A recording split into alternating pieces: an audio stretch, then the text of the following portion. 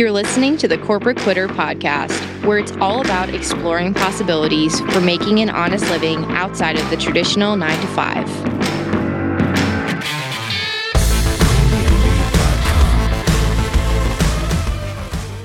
Hi, everyone, and welcome to Corporate Quitter. I'm your host, Gabby Einel, and today's guest I'm super excited about because she is in high demand. Everyone and their mother has been asking about this topic, about resume writing and just like pivoting careers, so I'm super excited that she's on today.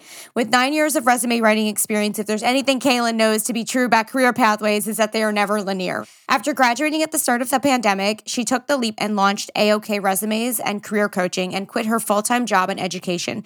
Kaylyn compiled everything she learned from college career centers and advising students, along with her own experience, in order to educate individuals on how to break out of career and societal expectations, to help clients identify their strengths and professional values, to find jobs and opportunities that are aligned with those strengths and values, and to live their brightest lives personally and professionally. So Kaylyn, I'm so excited that you're on today to kind of give us all the gold nuggets when it comes to like switching careers, right? Tweaking the resumes, like pivoting when it's needed. So thank you so much.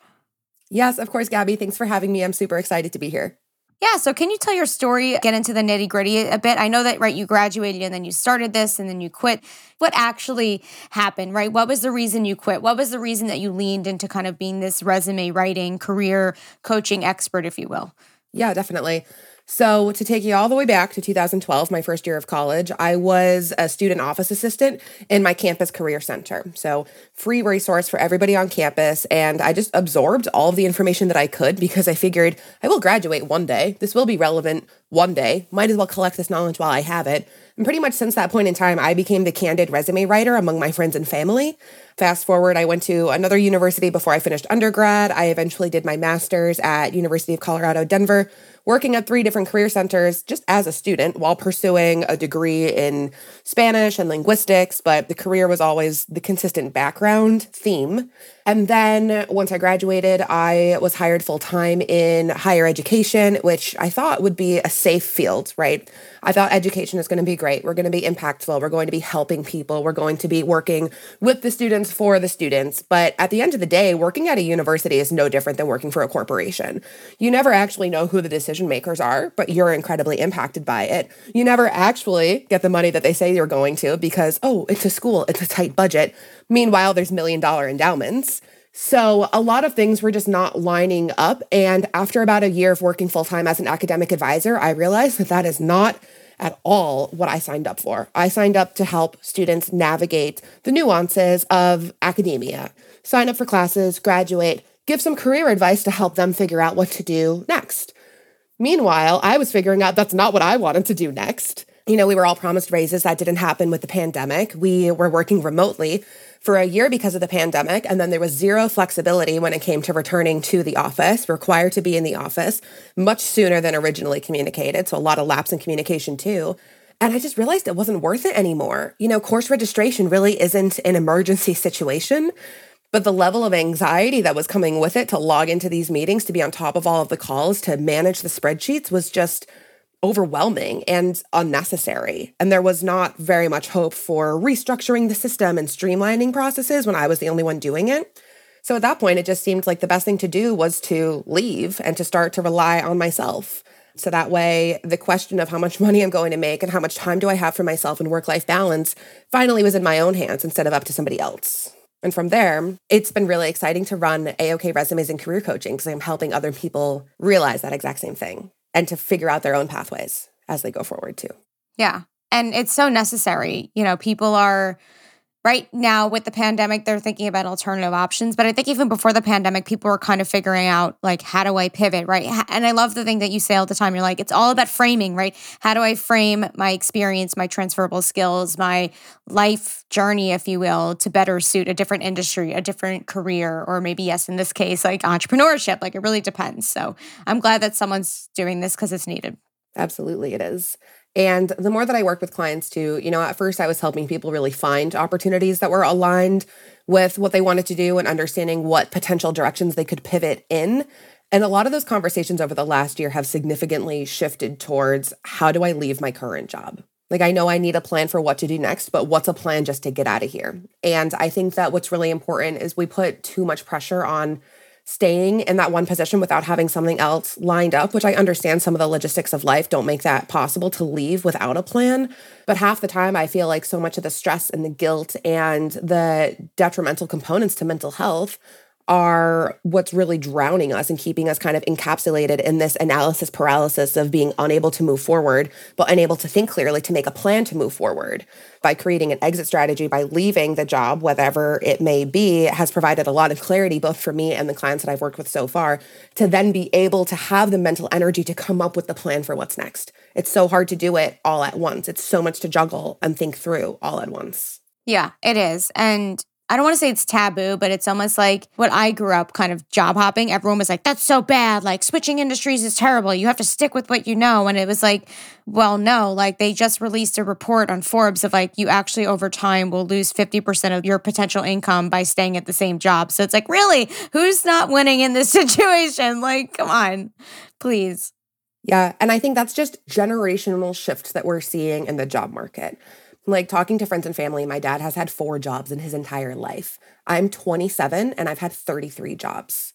You know, people always ask, oh, you've only been at this job for a year. Like, how are you going to explain that on a resume or in an interview? And lucky I'm very well trained in resumes and interviews. And I think the more I've applied to jobs, the more I myself have gotten to know the market from that personal perspective and can just see it doesn't necessarily matter what's on the resume as long as you can explain the skills and activities that you've done and the impact that you've had during that year or 6 months or however long in a position, and explain specifically how those skills are going to apply to what you're applying for, whether it's a new job, a new industry, a new title, whatever it is all about framing. It's just knowing how to communicate what you learned and where it's going to be applicable. I don't think it matters how long you took to learn it. I don't think that it matters. If you've been at a job for 1 year or 3 years, you can learn the same amount of things in 1 year as you can in 3 years. Why not do it more efficiently? Take that knowledge and run with it and find the next opportunity that's going to pay you more for it, where you can continue learning. Yeah, I agree. Again, there's that shame of leaving. There's the shame of leaving behind, a job that you put so much time into, or even like, again, I don't want to say there's generalizations, but you have certain people like recruiters or certain companies are like, oh, you need X amount of years experience. You're like, hold up, but like, I already know this skill, or like, it doesn't take that long. Because realistically, the thing that I'm finding time after time is that anyone can learn a skill, but it's really the person's character that actually make a difference, whether someone can do a job or not. Because, right, anyone can learn a skill, but if they don't take initiative, if they don't have the motivation, if they don't have all these things that really take into account when growing within a company or like contributing to a job, whether or even entrepreneurship, it's going to be the deciding factor if you do it well or not, too. Yeah, it absolutely is. And I think that the way that we show up as ourselves in a professional setting is also shifting, I think, in a positive direction. And that gives me a lot of hope that we can show up authentically in a professional situation. We can speak to our strengths and skills that we have developed over a short or long amount of time. We can advocate for ourselves and show employers where those skills are going to be applicable and why they need us. But we can also do so in a way that's not putting ourselves into a very like tight-fitting box of what the professional should be, of what is allowed and what is too loud, right? And how to shrink ourselves to fit into that. Because I think the less we shrink ourselves, the more we allow ourselves to take up space, the more opportunities we will find that are genuinely aligned with who we are and what we need out of an opportunity. And that's how we avoid burnout at the end of the day. Yeah. I'm wondering how someone can find that next opportunity that's more aligned to their, because like, for example, like I'm very loud, not that I would drop F-bombs if I was in a corporate environment, but like I'm very punchy, I'm very loud, and that might not suit well in like the banking industry or one of these industries that are a little more buttoned up. So how can someone find that opportunity that's better aligned with kind of who they are now or kind of where they're headed, at the same time of like recognizing that, I know something you had mentioned when we first spoke is that there's like some people, they leave a job, but it's the same job, different environment, which is like, okay, like how do we even get out of that cycle too if we're looking to leave? So can you touch on those things? Yeah, absolutely. So one strategy that I use with my clients and that I've used myself throughout my many years of job seeking has been to just make a list of skills. And there's like sub lists within the list, right? Like first make a list of things that you are good at that you actually like. Make a list of things that you're good at, but that you don't like to do. You drag your feet, you procrastinate. There's some kind of a blockage between you and getting the task done. What is a list of things that you don't like, but you have to do for your job?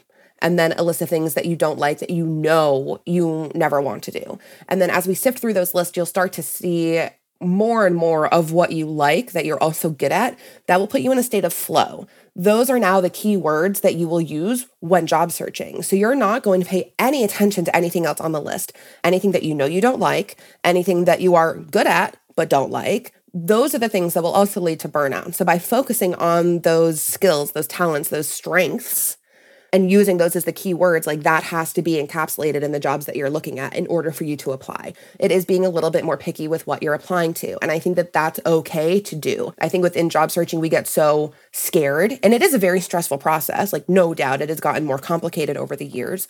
But I think that if we can have a bit more of a focus, a bit more tunnel vision is required when job searching, instead of just applying to anything under the sun that you could do, because that's how you'll find yourself in an opportunity that you can do, but don't like. And I think that's what happens when people choose to apply to the same jobs over and over again. And sure, they're changing the environment. And sometimes that environmental shift can be key. Sometimes changing management helps you realize, wow, I actually do like my job. This is a great fit. But if you keep changing jobs under the same general title or the same general industry and you're still miserable, you know that it's the job, not just the environment. And that's when you have to start shifting and thinking about the skills that you're actually putting into action every day at that job. What conversations do you have at work? What do you get excited about at work? There should be something, I would hope, because the more you're excited, the less, in theory, the less depressed that you would be in that role. The less soul crushing it would feel, the more you'd be able to bring yourself to life, the more comfortable and confident you would feel too. And the more that would be accepted, the more you can show up as authentically as you are, do what you go there to do, the more respect you'll gain from your colleagues and the more space you'll have to just be yourself. And it's a very positive feedback cycle. Meanwhile, if you're making yourself smaller to fit into this environment, you're going to be uncomfortable in that environment since day one, even if you kind of like the job. So there's a lot of different pieces that all together make up an ideal workplace, but it all comes down to just identifying those strengths, those skills, but also those values. What's important to you about working at a company? Does the company need to embody sustainability and working with diverse populations, or does the company not care about those things? And I think, especially with this generational shift that we're seeing, as millennials and Gen Z continue to grow and become the real key players in today's job market, I think that those core values are becoming more and more prevalent and important and salient as we are job searching. And they should be. So knowing your values and making sure that you're in a company that aligns with those values is so important. And as a personal example, I was once applying for positions to be a translator or an interpreter. Since I'm bilingual, I speak Spanish, I thought, great use of my language skills. And the company I was applying for, I did a quick Google search. Sometimes that's all it takes to see if it's worth applying there or not. And the company was hidden under the umbrella of ICE. I would have been a translator to help tear families apart at the border. That would have been my job. As somebody who studied Spanish and connected with Latin American cultures for 13, 14 years, that is the exact opposite of anything that I would want to do. That is not helping. But the way that they wrote it in the job posting, you would not have seen that unless you took the extra step to research. So that's a great example of where you really need to know what your values are. And if the company doesn't align with it, it's not worth your time because you are not going to change who you are at your core at the end of the day for a company. And you shouldn't. Yeah, I agree. It's pretty fucked up that even, doing right? a Google search kind of led you down that route. But I've done the same thing where you go through LinkedIn and you're like, wow, this sounds like an amazing opportunity. And then you go on Glassdoor or one of these resources and you're like, this company sucks. They have terrible reviews. None of the employees are happy. They're not saying what they're doing. It's not aligned at all. No go. And, I've even spoken to people on this too. They're like, oh, but this great opportunity with all this money came up. I'm like, yeah, but is it really worth it? Is it really worth it for you to do something every single day you hate? That's not what we're going for in this next channel of life, if you will. We're not doing that. We're not doing it anymore. We're not. We're not taking the jobs that are detrimental to our mental health. We're not staying in the jobs that are detrimental to our mental health just because we've been there for a while. We are over that. Yeah. But I think there's a lot of shame, again, around leaving a job. Some people, they feel like they owe it to their company to stay and put up with the BS, or they feel like they have to, quote unquote, put in their time in order to feel like then they're qualified or then they can charge more or then they have worth. Do you have any suggestions around that for even the people who they're thinking about leaving, but they're like, oh, I'm not even going to do the search yet, or try to do the, interviews because I feel like I can't leave yet. I couldn't do that to the employer or something. Yeah, I definitely understand that. And I've felt like that when leaving my last job and a few others along the way too. One strategy that I use, a theme with me, is I would make a list of everything that you do in your job description versus everything you do in addition to your job description. If you're doing that much that's outside of your job description and not getting paid accordingly, that's a sign that your company is taking advantage of you and it's okay to leave. They will always try to get as much work out of you while paying you the least possible. That is how they work. This is a capitalist society. It's all about production and making money, and the company is using you to make money as an employee. That's the basis of the system. And I think that a lot of the times too, we stay in these roles because of the golden handcuffs, right? Beautiful benefits. You get extra vacation time, which we do want. You get happy hours with your company and pizza parties. And those we want probably a little less. We'd rather just get paid more than have to have those built in. I think that by making that list, it helps you see how much extra you're doing and how much more time you're spending on your job than what you're actually getting paid for. And if you can't increase what you're getting paid, if you can't move to a higher level where you can continue to learn and develop your skills while doing all of this extra work within your company, then there's no reason to stay. There's absolutely no reason to stay. And you don't owe them anything, because as soon as you leave, they will post your job and they will find somebody else to fill it. Yep, I've had that experience many times. Exactly. And I think too, they say the best time to find a job is when you have one. So if you are currently in this situation where you are in a job that you don't like, you are in a way blessed, because you do have a bit of stability to use, to solid ground to stand on while you look for the next opportunity. That is a much less stressful and anxiety-inducing way to go about it than when you don't have a solid ground to stand on. You don't have a way to pay your bills and you're looking for an opportunity. It's not impossible. In my personal experience, I had a lot more anxiety when I was a student without a job, looking for a job, than when I was fully employed and looking for another opportunity. So I think that the guilt is also based on the conditioning that you owe your company something. They've done so much for you. Your director has supported you so much, but that is actually their job. It is your director's job to support you. They're doing their job and you have to show up every day and do yours. And as soon as there's a disconnect, there's no reason to stay. There's no reason to stay. And I think that we also, as humans, we have connections and we want to maintain those. But if it's somebody's job to look out for you, it's not your job to be there for them too. That management is a one-way street, essentially. And the companies that frame working together as a family, I think, is crossing a lot of boundaries. It is really blending priorities of what's important and what's not. And it's making work seem like it's a much higher priority than it is compared to the people in your life who do know you and love you and care about you. That's who we owe our time to. That's who we want to spend our time with, not your employer. You don't owe them anything. And if anybody needs a reminder, I am more than happy to facilitate that conversation further. I love how you pointed that out, though, because there is that level of guilt of like, oh, well, if I leave, but then there's also the, like you had said, of like, it's their job to provide support. It's their job to guide you. It's their guide to even teach you, right? So you can become a better employee. That's not doing it in addition to the job. That's supposed to come with the fucking job. So like, if they're not already giving them as a bare minimum, or they're guilting you into being in that role because of those things, like they've already fucked up. You know what I mean? Exactly. 100%. And it is. It's like, we're supposed to be so grateful for receiving the bare minimum. I don't think that that's appropriate. I don't think that's how we're going to live our brightest lives. I think that's how we stay under these convoluted systems. And I think that's how we continue to not get what we deserve out of this life. Yeah. So, I mean, when someone's at this job, how can they like even start the job search, right? There's one thing of like job searching effectively, right? Working the system. But then there's the other side of it where it's like a lot of people will say to me, well, I don't have any transferable skills, right? I don't know how to make this one job where I'm an analyst to then transfer to this job in like creative or whatever it is or something. Yeah, definitely. So that again comes back to the idea of framing.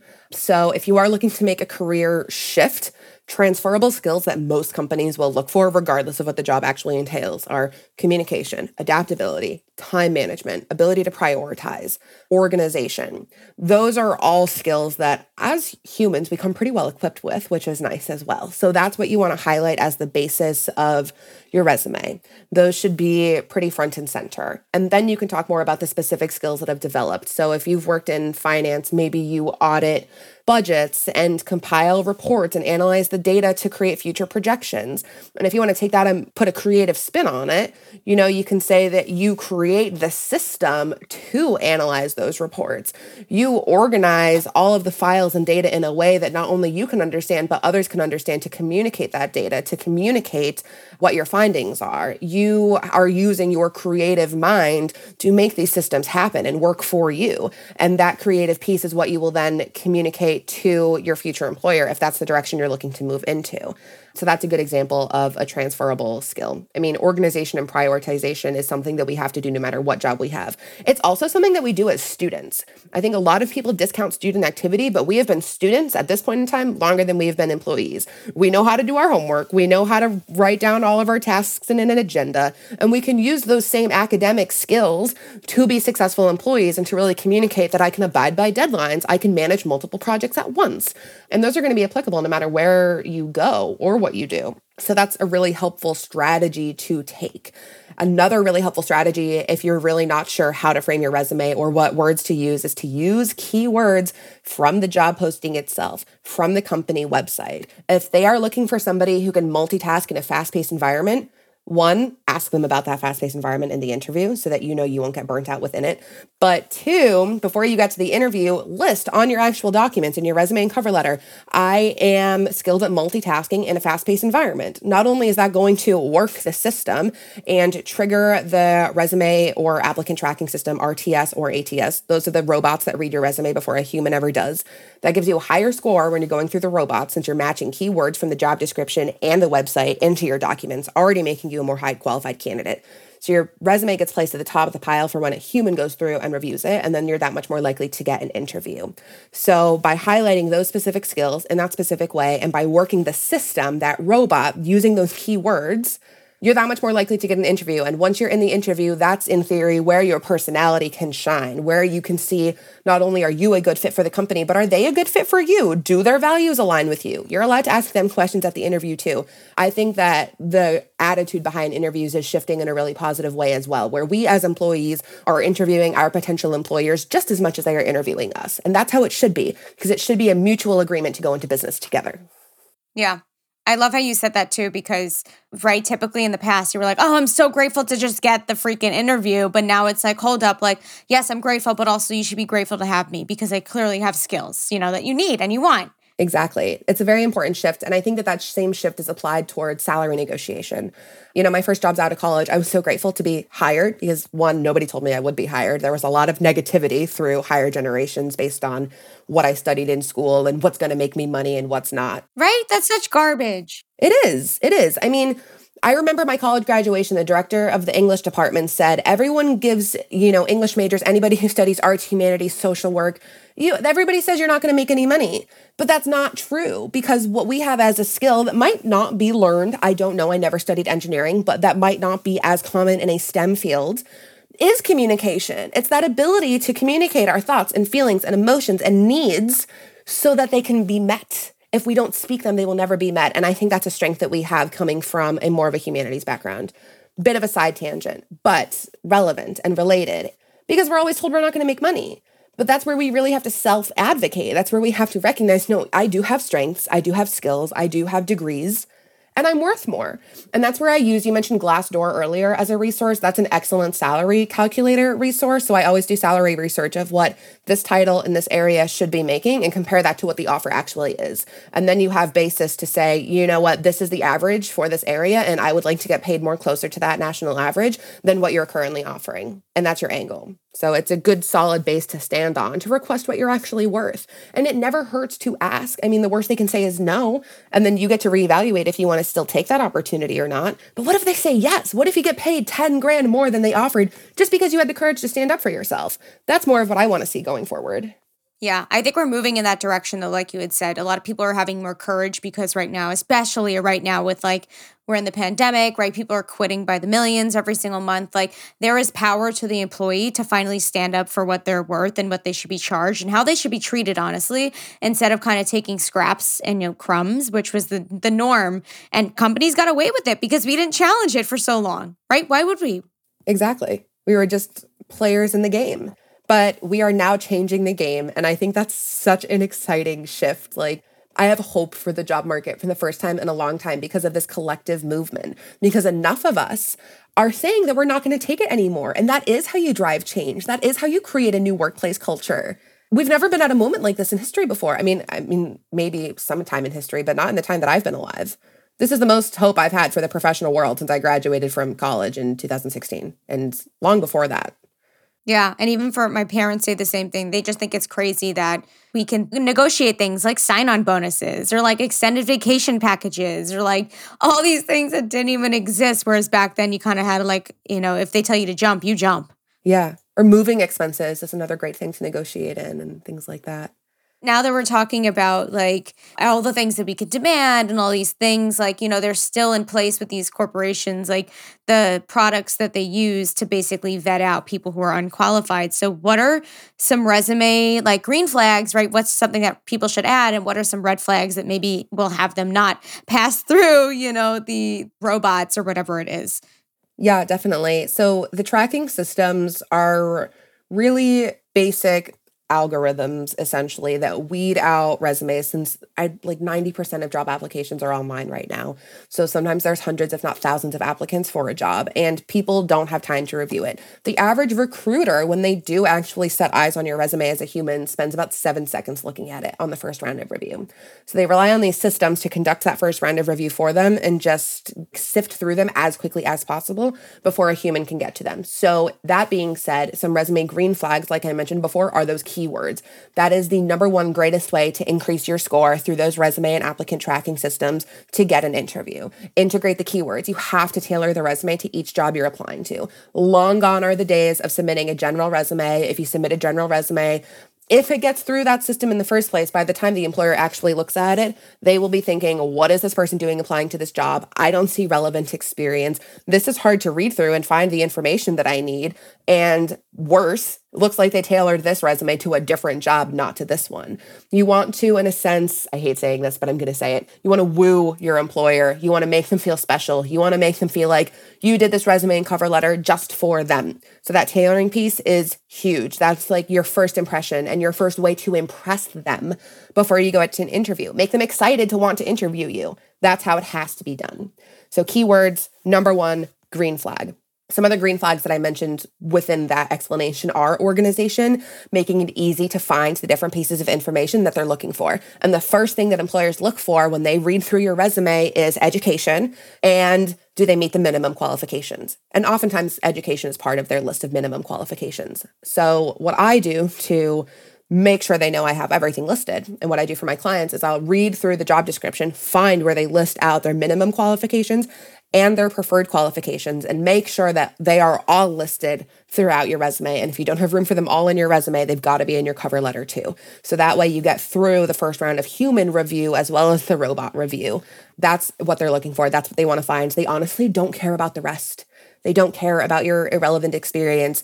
People used to list hobbies on their resume, and nobody cares about that anymore. It's not relevant. People don't have time to read if you like to snowboard and sew. They need to know, can you work with Slack? Have you managed a CRM system before?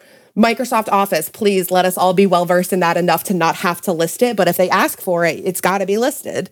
Communication skills, language skills, those are all things that need to be front and center along with education. Don't bury it and don't put it on 2 pages. If you have a 2-page resume, just imagine that they will never read the second page because nobody has time for that. Like when I've served on hiring committees, if I get a multi-page resume, it is a big eye roll because I don't have time for it when I'm reviewing resumes. Like I used to look for more than 7 seconds at a time. I'd spend a few minutes on each one before passing it through to the next round, but it's exhausting. It is exhausting to read multiple pages of irrelevant information. So that's a red flag. More than 1 page is a red flag. The only way I would encourage a multi-page resume is if you have more than 2 degrees or more than 10 years of professional experience. And even then, all of the relevant information should be weighted on the first page in case they don't read the second. However, in terms of red flags that will trip up the system, that will get your resume eliminated before a human ever gets to see it, is format. Resume templates, like Google templates, anything that you make on Canva, anything with predetermined boxes of where to input your information cannot be read by those systems, and they get thrown out immediately. Same thing goes for special characters. If you have images with like a check mark icon on it, or the ampersand symbol as an and instead of just writing out the word and, or any kind of photo or text box or image, those are all going to get immediately eliminated. Nobody will get to the content because the format will have it thrown out in an instant. Other red flags too are color. Because imagine if somebody prints out your resume and it's colorful online, but they print it out in black and white. Now it's just faint and you have a hard time reading everything and it's not crisp and clear. That's essentially how our robot's reading it. And if they can't read it, they throw it out too before it ever gets to the human. There are so many resume red flags. And the top ones are borders, special characters, images or photos, crazy fonts, colors. And then those most important green flags are tailoring the resume and format organization. I love that you mentioned that too, because I think in the past few years, people have been like leaning more towards making this super modern like resume that has like your picture and has all these like, especially if you're creative, like to express kind of who you are in the way of like your resume. But again, like you said, like the system that they're using to kind of pick apart these resumes isn't going to pick up on yours because you put through the extra effort of making it pretty. It's kind of fucking useless. You know what I mean? So. Exactly. Yeah. It's a waste of time. And it's a shame. The only industry where having a resume that's designed with special colors and shapes and fonts and formats is graphic design. Because then your resume is showing that this is a showcase of my design. It's part of my portfolio. But in literally every other industry, it just doesn't work. And I think what's frustrating too is that people don't know where to start when it comes to writing a resume. So they think, I'm going to get a template. This is going to make it so easy. And then they send out sometimes hundreds of applications using that template and they don't hear back and they get more frustrated because they're not hearing back. And it just comes down to the format. It just comes down to the resume at the end of the day. Chances are if somebody is applying to jobs over and over and over again and they're not hearing back for an interview, it's because there's something wrong with the resume. Do you find the same things go for smaller businesses? Because I know a lot of people who are listening to the show right now, they're in corporate and either A, they're trying to switch industries to get different knowledge so that they can learn and earn. So maybe in the future they'll become an entrepreneur. Or another side of it is people want to also learn and earn, but under the guise of like a small business or even someone who owns an online business or they're like an influencer or something like that. Would then the resume game change a bit, or it's still, you would say, to use those same resume green flags and red flags and those tips and tricks?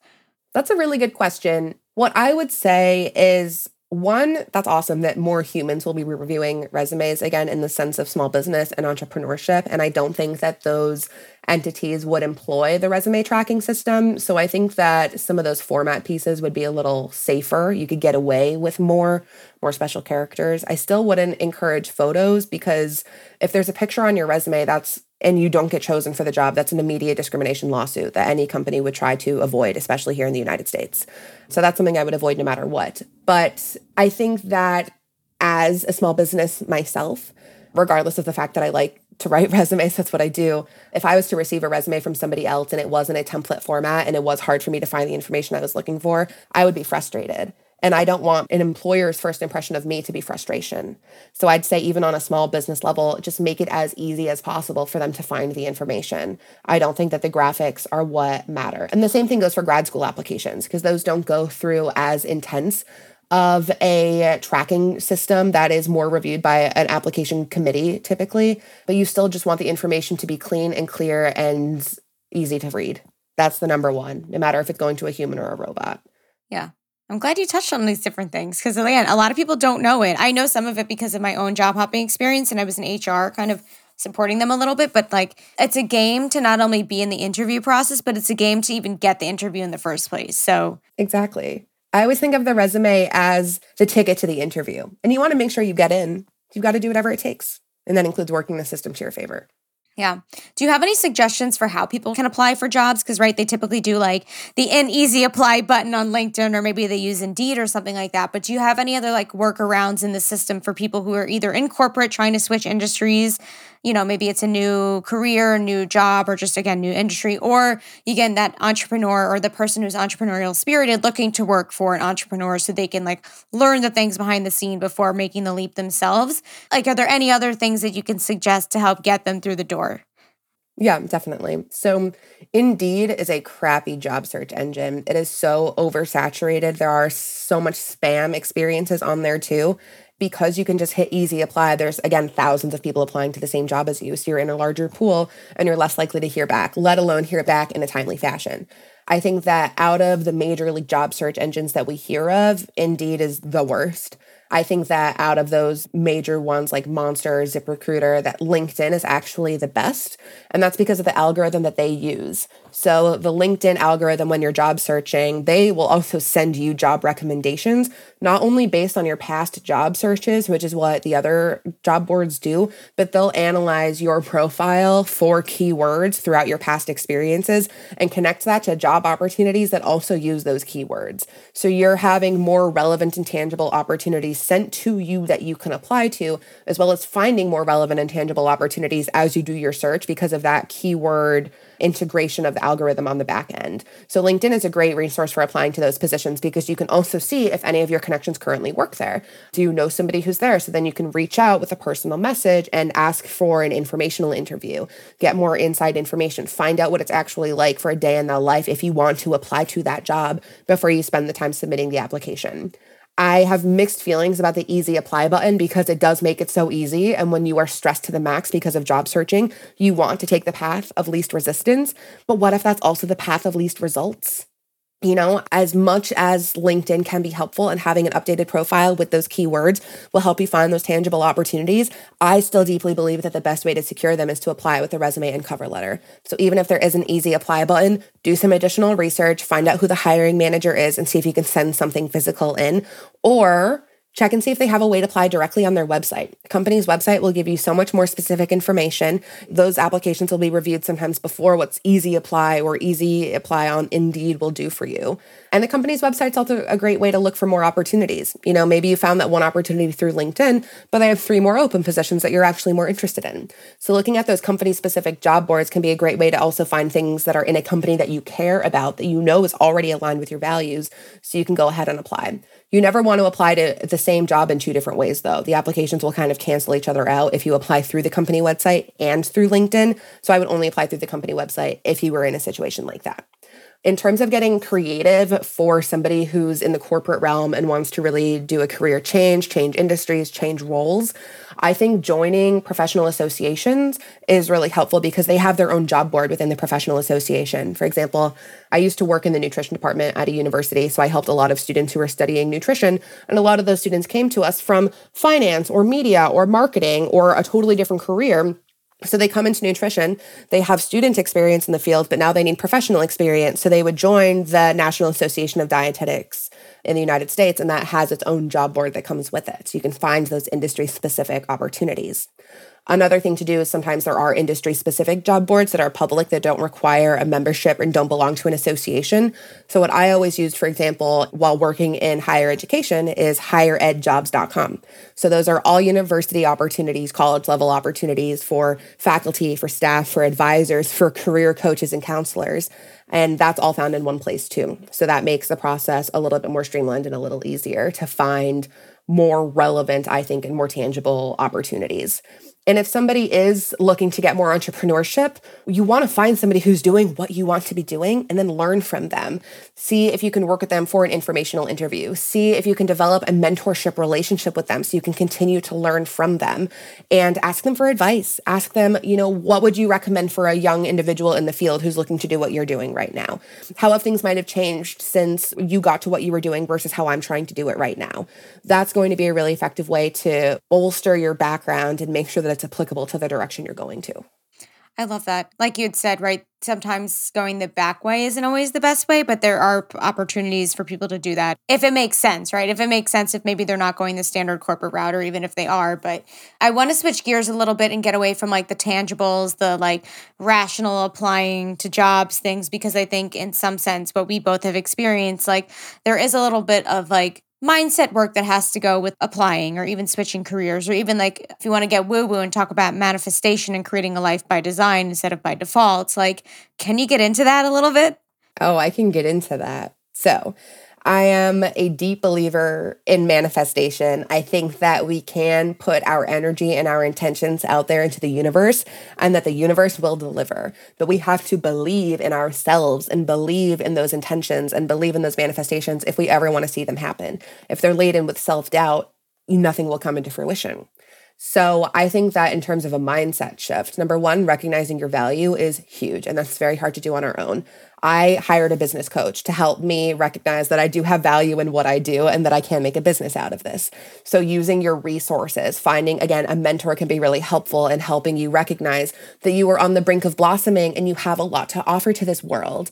I also am a big fan of affirmations too. There's so many different songs and sounds going on TikTok and Instagram right now. There was one, it's like, I am healthy, I am wealthy, I am rich. If you say these things to yourself, you know what I'm talking about? Yeah.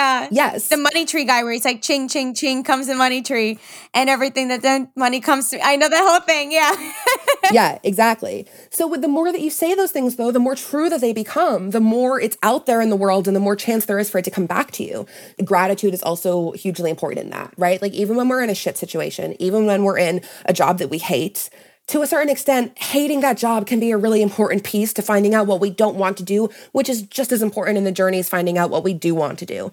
So once we're out of the stress of that and can take a step back, we can say we're grateful for it. I'm grateful for the last corporate job that I had because that's what ultimately led me into running my own business. So gratitude is a huge piece of the manifestation practice. Be grateful for what's in the present. And I write down every morning, I have a manifestation journal. This is all part of my practice to set me up for a good day. And I deeply believe if you have a good morning, you'll have a good day. If you have a good Monday, you have a good week. So I'm very excited for the start of 2022 for a good first day of the year and then a good year ahead. But I write down 3 things that I'm grateful for in the present, and then 3 things that I'm trying to call to myself. And when you manifest, you really have to write things in the present tense or in the past tense as if they already happened, as if these things that you want and wish for and dream of in the world are already yours. And that also retrains your brain to believe that they are already yours, so you will be more inclined to take the opportunities that will lead you there. I think that there's a big piece of putting energy out there, but it's a bigger piece of putting energy into ourselves and putting time into ourselves to identify what we want and what we need and to take the opportunities and to take the next steps to get us there. And that's where I think we can really create a life by design. It's one thing to take a minute and visualize and imagine what would be the perfect opportunity for me. What would be the ideal situation? And people say, oh, well, don't think about the ideal situation. It doesn't exist. But I guarantee it does. You just have to find it. And the more that you align yourself with what you want, the more specific you are, the more you'll be able to identify it when it comes along. And you won't be lost in a sea of the jobs that you could apply for because you could do the job, but you wouldn't be happy. That's, I think, the trap that people fall into a lot. We're looking within a limited list of jobs that we could do, but it's not what we want. I think at some point in time, we stopped asking ourselves what we want.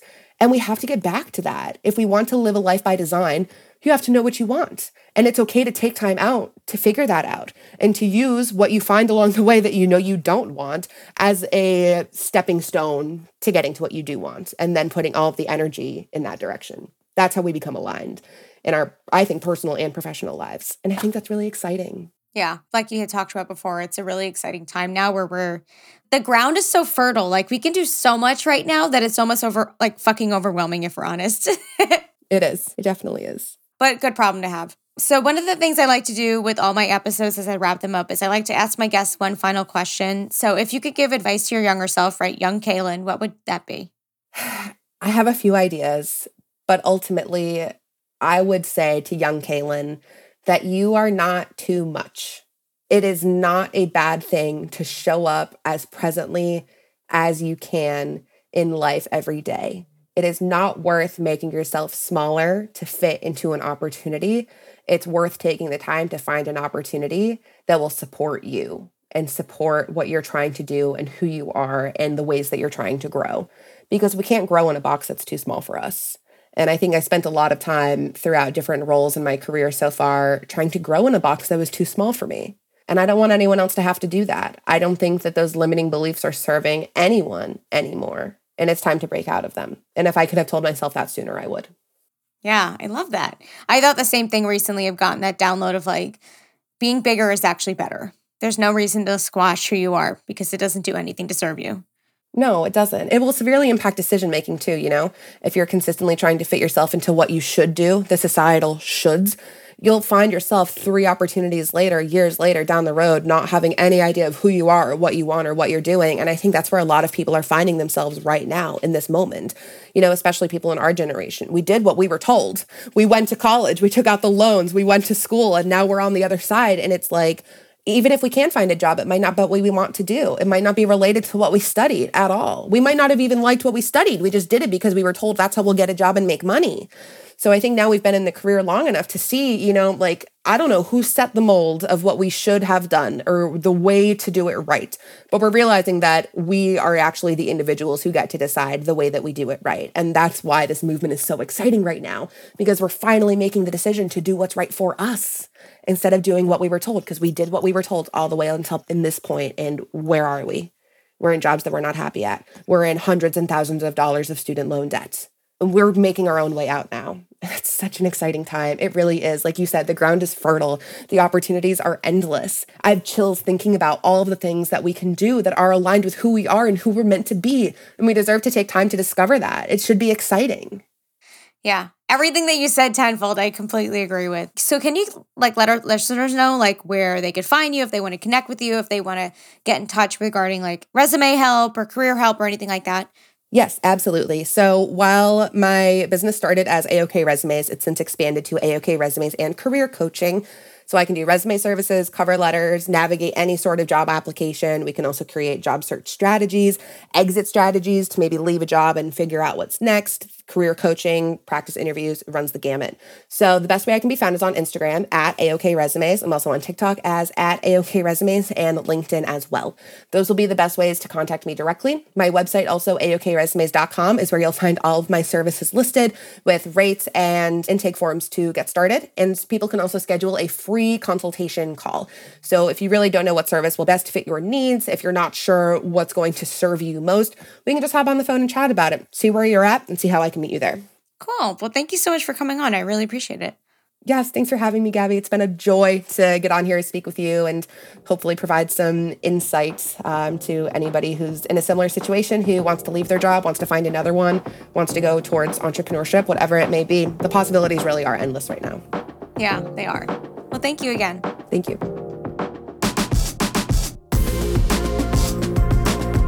Thanks for listening to the Corporate Quitter podcast. Visit corporatequitter.com for resources, extended content, and additional information about our guests. To connect with us, stay up to date on all things Corporate Quitter, and to learn more about how you can leave the 9-to-5, follow us on Instagram and TikTok. And if you enjoyed this episode, be sure to leave us a rating or review on Apple Podcasts. Thanks, guys.